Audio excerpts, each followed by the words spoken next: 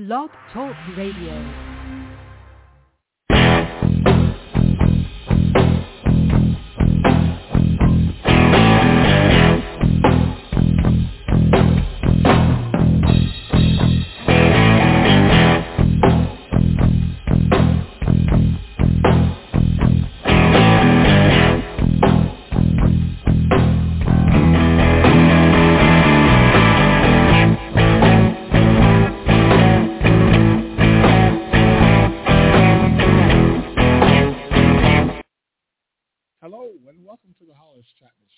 Happy Tuesday to you. I am Hollis, and very excited to have our special guest here today. You know, he got his inspiration to write his book from his grandson. How cool is that, right? Now, grandkids is a very part of a lot of our lives. I'm not a grandparent yet. I'm always wishing and hoping. But, you know, how did he become so tight with his grandson? You know, because I said we hear horror stories where a lot of grandparents got to fight for that, just to see their grandkids. He has a great relationship with his grandson. They travel all over the country, all over the world. He's seen China and so many other places, and he's got him inspired to do books. He's got a nice book series. You know, our special guest is acclaimed children's book author, a retired award-winning accountant. He has a doctorate in education, along with inspiration from his grandson, Ricky, as I mentioned, that created awesome book series, Ricky's Dream Trip. Without further ado, let's welcome to the show our special guest. So excited to have Mr. William Pop Stevenson. And welcome to Long Island, New York. All right, Long Island. Yeah, I'm from upstate New York. I'm from Plattsburgh, New York, so I know of Long Island. Yes, upstate. You're almost Canadian then. Exactly. You got it. I go back now to visit. There's more French signs up there than English signs up there in our town. It's like, wow, things have changed. But, yeah, we're right there on the border. We're 45 minutes south of Montreal, Canada. Yes, we are. All right, sir. Go ahead, sir. I would like to share with you how the series started. It was never going to be a series. I wanted to do something to show my grandson that I loved him. We were pretty far away from each other, but and our contact was pretty limited. So I wanted to do something that was lasting. And what I decided to do was get a loose leaf book and write a story that made him important, and I wanted to show him that I loved him. So I came up with the concept of a dream trip, that he would have a dream, and I would appear in his dream, and we would do something. And what we decided to do was to have a dream trip through the solar system, and we visited every planet, and there was a lot of truth in it, and it could be used in the classroom. But more important for me, this was just a book for my grandson. And what happened was I had put it together, and I was going to take it to New Jersey where he's living, and I was working at the time because I just retired 2 years ago after 40 years in the accounting field. I had the book on my desk, and one of my tax clients came in, and he saw it, and he said, "Well, what is that, Bill?" I said, "Well, that's something I wrote for my grandson." And he asked if he could see it. And he said, "You know, I just started a business for people who are self-publishing, and your book is publishable. Why don't you think about it?" So we talked for a little while, and he convinced me that I should publish it. And he came up with a great company that does design and art called Fireman Creative, and the owner is Paul Fireman. And when we sent them the book, Paul Fireman was really excited too, and he was very happy to participate. And so, lo and behold, out comes this children's book about Ricky's dream trip through the solar system, and it was well received. I had over 200 clients, of course, and then many of them feel obligated to buy it, whether they wanted to or not. But many of them who did have kids, they really loved it, and they showed it to their teachers, and their teachers loved it, and many of the adults who read it said, "Bill, I never knew half of this stuff. This is terrific." So I got all excited, and I decided, well, then let me do another one. And at the time, I was reading about colonial America and the Declaration of Independence. A book on George Washington had just come out. And so what I decided, I was going to do another book, another dream trip, where I would appear in Ricky's, and we would go to Philadelphia, Independence Hall, where they were writing the Declaration of Independence and voting on it. And when he walked in, John Adams says, "What are you doing here? You can't come here. This is private. It's a secret." And he said, "This is my dream. You're in my dream." And so John Adams allowed him to come in, and he participated in asking why they were voting on it or why they wouldn't vote on the Declaration of Independence. And there's quite a bit of wonderful history that teachers could use in the classroom as well. And at the end of the session, John Adams asked Ricky if he'd like to say something to the group.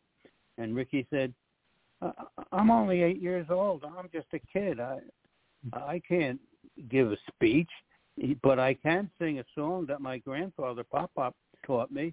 And he sang "Blowin' in the Wind," which is really a great song for that particular period, although it was written later. But it was a dream. So anyway, the book really was very well received. So it encouraged me to go further. I said, "Gee, I just wrote 2 books. I'm officially an author." So I decided to continue with a series. Now you have to remember, I have very busy practice, an international practice. I was on the Commissioner's Advisory Group. I testified before both houses of Congress, and I was very active. But I loved my grandson, and I wanted to do something that would last, a legacy for him. So I came up with 3 more stories. One was a visit to ancient Egypt, and then there was ancient Greece and ancient Rome. And so these books took me months to write, and years in some cases. So I started with ancient Egypt.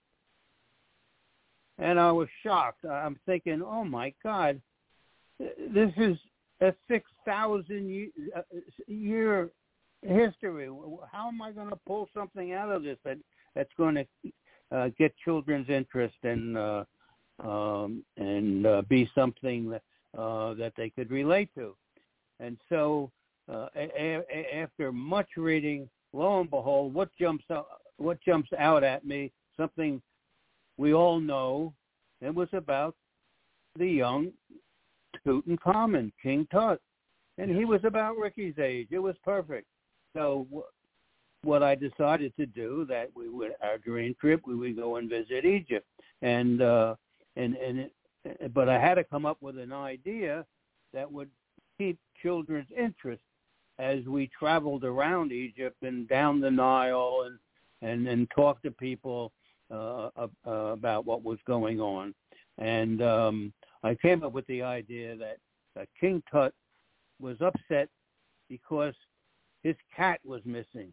And as you probably know, cats were very important to ancient Egypt. They even mummified them for thousands of years. And so that was our story. So we're going through all over Egypt looking for the cat. And then at the end of the book, we couldn't find the cat. He stayed missing, and Ricky was upset, and he apologized. And King Tut said, "Oh, don't worry. I know you tried your hardest. I'm going to take you to the stable where your dream horses are and say goodbye to you." And when they get to the stable, lo and behold, what do they find? They find the cat. And not only do they find the cat, but the cat had kittens. And I thought that was a great way to keep the kids' interest and make the story fun, and at the same time learn about ancient Egypt. And it allowed teachers to put that into their learning process, and then they can expand upon it. The next story was ancient Greece, and it gave me an opportunity to talk about the Olympics, because as we all know, the Olympics started in Greece. So when we got to we had in the dream, we got to Greece, and we met Aristotle, and Ricky said that they really came there to meet Alexander the Great, and Aristotle said, "Well, I'll take you to him, but I have a few things I have to do. I have to teach a class." And then we have my horse is racing in the Olympics, and he asked Ricky if he would ride his horse in the race. And Ricky, of course, said yes, and I don't have to tell you who won the race. And so anyway, it gave me an opportunity to talk about the Olympics, which is something that every age can relate to. And then they met Alexander the Great, and there was some history in there about they were fighting with Persia, and there were other issues. But the important part for the children was that Alexander the Great had a lyre, and he wanted to learn how to play the lyre, and he could never figure out how to do it, even though Aristotle tried to teach him. And Ricky, who it turns out is a child prodigy in the guitar, offered to teach him how to play the lyre, even though it's a different instrument, and he did, and it was a very exciting, and Ricky was a hero in ancient Greece, as he was in the other places. The third ancient story really blew my mind. We decided to visit Julius Caesar, and in the dream, when we arrived in ancient Rome, Julius Caesar was 16 years old, and his father had just died. They met his mother, and his mother told him a little background that they were having a big problem. When Julius Caesar's father died, he was made the head of the family, and the head of the country, a fellow by the name of Cinna, Cinna. He had a 13-year-old daughter, and he said to Caesar he wanted him to marry his daughter. You got a 16, 17-year-old kid marrying a 13-year-old child, but that's true history. And I was shocked, because when people like you and me think of Julius Caesar, And we think of the time of Cleopatra, and we think of a great man who was a military genius, and he even today is considered one of the great military minds. And here he is at the age of 17, and building a new life. And Cinna says, and I'm going to give you a job. We're going to make you the high priest for Jupiter. Well, after about 2 years, Cinna was replaced with Sulla. And Sulla got rid of all of, or most of the people who were administrators and responsible for running Rome. And many of them were killed. And Julius Caesar was on the list to be killed. But Sulla called him into his office, if they had an office, and said, and by the way, this is true history, and said to him, he's going to spare his life, but he had to quit his job, and he had to divorce his wife. His wife's name was Cornelia. Now, here's a 17, 18-year-old kid at the time. He's told to divorce his wife. He looks at Sulla in his eyes and says, I am not divorcing my wife. And he escaped and into the mountains of Italy. And his problem was he got very sick. He even got malaria, and he almost died. And when Ricky and Pop-Pop arrived, they spoke to his mother, and his mother told them where she thought they might be in the mountains because he kept moving. They found him. They found Caesar, and they asked him how they could save his life. And Caesar told them that there was a group of very powerful women called the Vestals. Now, you and I know them as Vestal virgins, but I kept the word virgin out because I didn't think an 8-year-old kid needed to know that discussion at that time of his life. But you'll forgive me for that one. So anyway, Ricky went and Pop-Pop were introduced to the Vestals, and the Vestals were a very powerful group, and their main job was to keep the light of Rome lit 24/7. And they were so powerful that the head of Rome for hundreds of years, they paid attention to them, and if they were asked to do something, they usually honored that request. And so one of the things I was able to do was to bring women and children into history that were female, so that the young girls would see that they influenced history, and it wasn't just men. In any event, Sulla honored their request and saved Caesar's life. Caesar left Rome for a while Sulla was in power. And the important part here is, what if Caesar was killed by this guy? This great man that even affects our life today would have been not part of history. So I really felt pretty good about finding that out, and most adults reacted the same way. Oh my gosh, we never knew that. It was pretty cool. And so, William, I got to applaud you because you're a numbers guy. You know, numbers. That's what you do. I made your living outstanding at it.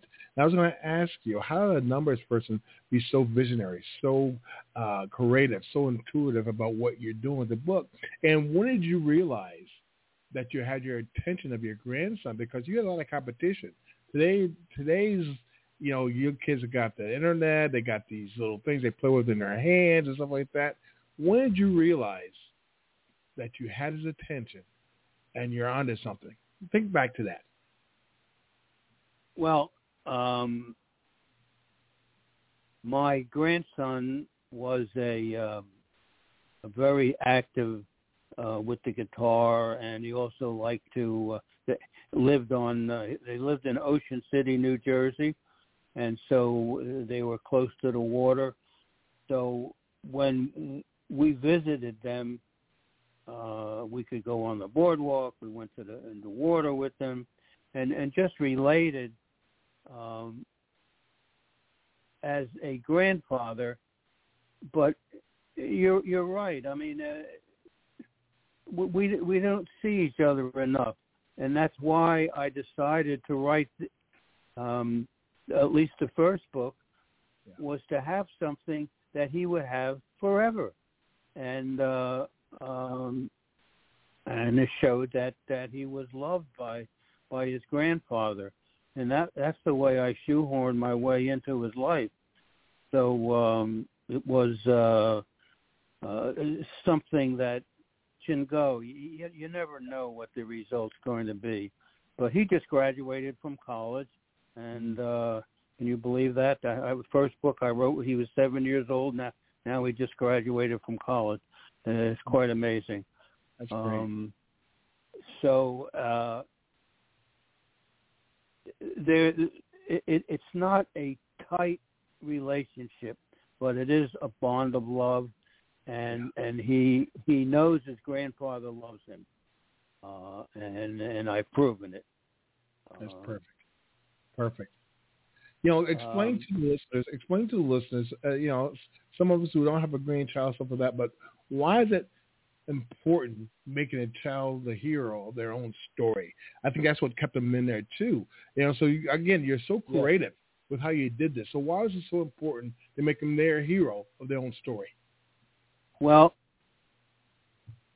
one of the things that I realized, and you do too, because we were both kids at one time, it's tough being a kid, and your self-concept is in question, and you can never do anything right, and so what I tried to do is, in these books, make him a hero, make him feel good about himself, and show that that he can have a positive influence, and which made him feel good about himself. So that was kind of the strategy that I used. I really had three strategies with these books.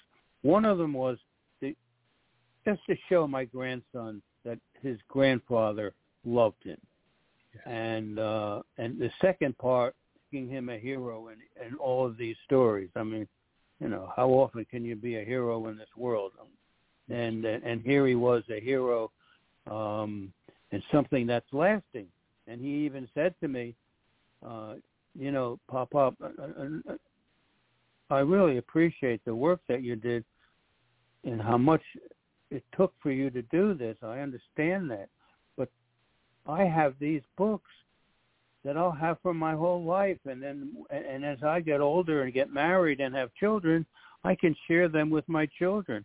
And he was very pleased with and understood that it was a legacy. So that part of it worked. Now, time will tell. And I won't really know, I guess. But it is something that is lasting. And just about everybody who sees it is reacting the way you do. With they say, "Hey, this is pretty cool," and so that's pretty much the direction I took. And the third thing is, it's about history, and teachers can use it in the classroom and expand upon it, and it'll give some children a desire to want to look further because the books interested them. And so that's kind of the three things that I tried to do. And finally, one of the incidental parts is, these last few years, you and I and everybody have been living through a period of hatred, and I tried to create something that would overlay those terrible feelings and with love and joy and hope, and hopefully I accomplished that. Outstanding. Again, outstanding. I was going to ask you a lot of questions, but you already answered them. So at this point, sir, please tell us, where do we go after the show to learn more about you, the adventure, and the order of your books? Where do we go? I have a website called poppoppress.com. poppoppress.com. And in there is the cover of all the books, and you click on the cover. It tells you a little bit about what the story is, and how to buy it. You can get it through Amazon. The one book, the latest one, where we took the three ancient stories and made one book out of it. You can get that in the bookstores. Beautiful. One thing is you got to pat yourself on the back for, because I was in education too, I taught for a little while. But it's where I've always said, to get good kids, it's not only the teachers, but parents working with the teachers as well. You did a great part with that. You did things at home to help the teacher out, because I think a lot of the stuff, a lot of parents just think, let the teacher do it. Let the teacher do it. No, it starts at home. It starts with, you teaching them reading, like you said, how important it is to read to your kids, grandkids, how important to take an active role in that, they're educating, stuff like that, because here in Tempe, Arizona, the pandemic really hurt us a lot. The kids in reading and math is very way behind. Well, why is that? Yeah. Well, it's not the teacher's fault. It's fault where they're at home. Teach parents, why can't you take out a little time to read to them? Just to sit there and do what you've done in a smaller scale, right? You understand that? Well, Hollis, the thing that you have to be careful of, you have to find something that really interests the child. You can't just pull anything out and just read for the sake of it. And most of the reading to a child is by the parents, the mother or the father or both of them, and it should be done on a regular basis, and it develops an appreciation with most kids if you get them involved in something that they can relate to, and that's what I did for Ricky, and I'm discovering that many other from my friends who have the book, that their kids are relating to it too. The relationship between the grandfather and the grandson can be a significant one. But it's only a small part of life, honestly. But it's an important part. Well, you did such a wonderful thing, and it's just so smart. But again, you got a legacy there, because I'm trying to work on my legacy. Child, so he can sit there and say, hey, when he has children, this is your grandfather. This is what he's done. So I am so jealous of that part. If you've done that, that's awesome. That's really is awesome. They have it for life. They can share it with his kids. Beautiful. That is a great way to go. In closing, sir, I want you to think about this. What is a double message for kids and readers in your book series? What's the double message that you're trying to present to us for kids and the readers of the books? Well, it's a triple message. One of them is the underlying theme is the love of a grandfather for his grandson. Mm-hmm. The second theme is building up child's feeling about himself and self-concept, and making them feel good about themselves. Even it's only a story, it's something that is part of their life once it's in writing, And the third part is it's real history. And it can be used in the classroom and expanded upon. And teachers can weave it into their lesson plan. As you know, I do have an undergraduate degree in business education and a master's and doctorate in education from Temple University. And I was very active as a teacher and as an administrator, as a dean of students. And so I was very close to my students, and it was something that was an important part of my life, and became an important part of my students' life because they were treated like human beings. Beautiful. Our special guest today, William Pop Stevenson. Sir, thank you so much for joining us today and sharing with us this great story. This is really going to inspire us to do what we have to do with our grandkids, with our kids, to move forward. Thank you, sir. You have a great week, and we're definitely going to follow up with you and love to have you back to the show. Okay, sir? Thank you. It's an honor to be with you. It really is. You're a good man. Thank you very much, sir. Appreciate it. Have a great week. Bye-bye. Bye. What a great story that is, right? Pop. Great story. Great legacy that he's living. I'm always thinking, what kind of legacy can I leave my son? What can I do? Well, this gives me an idea. I hope it gives you an idea, too, what we can do. Put it in writing, not just monies or whatever like this, not a house, but this is a great thing. You can put this in a nice little frame, put it on your wall, and all of a sudden, these are Pop's books they left for us. You can read it, and we all need to do that with our kids and our grandkids. So it's a great thing. Great story. I hope we give you some ideas, guys, on what you can do to leave a legacy to your kids, to your loved ones. Hey, you have a great week now, okay?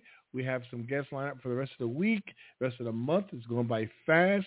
And out here in Tempe, Arizona is finally. We love that. Have a great, great, great week. Be safe, everybody. Let's close it with some music.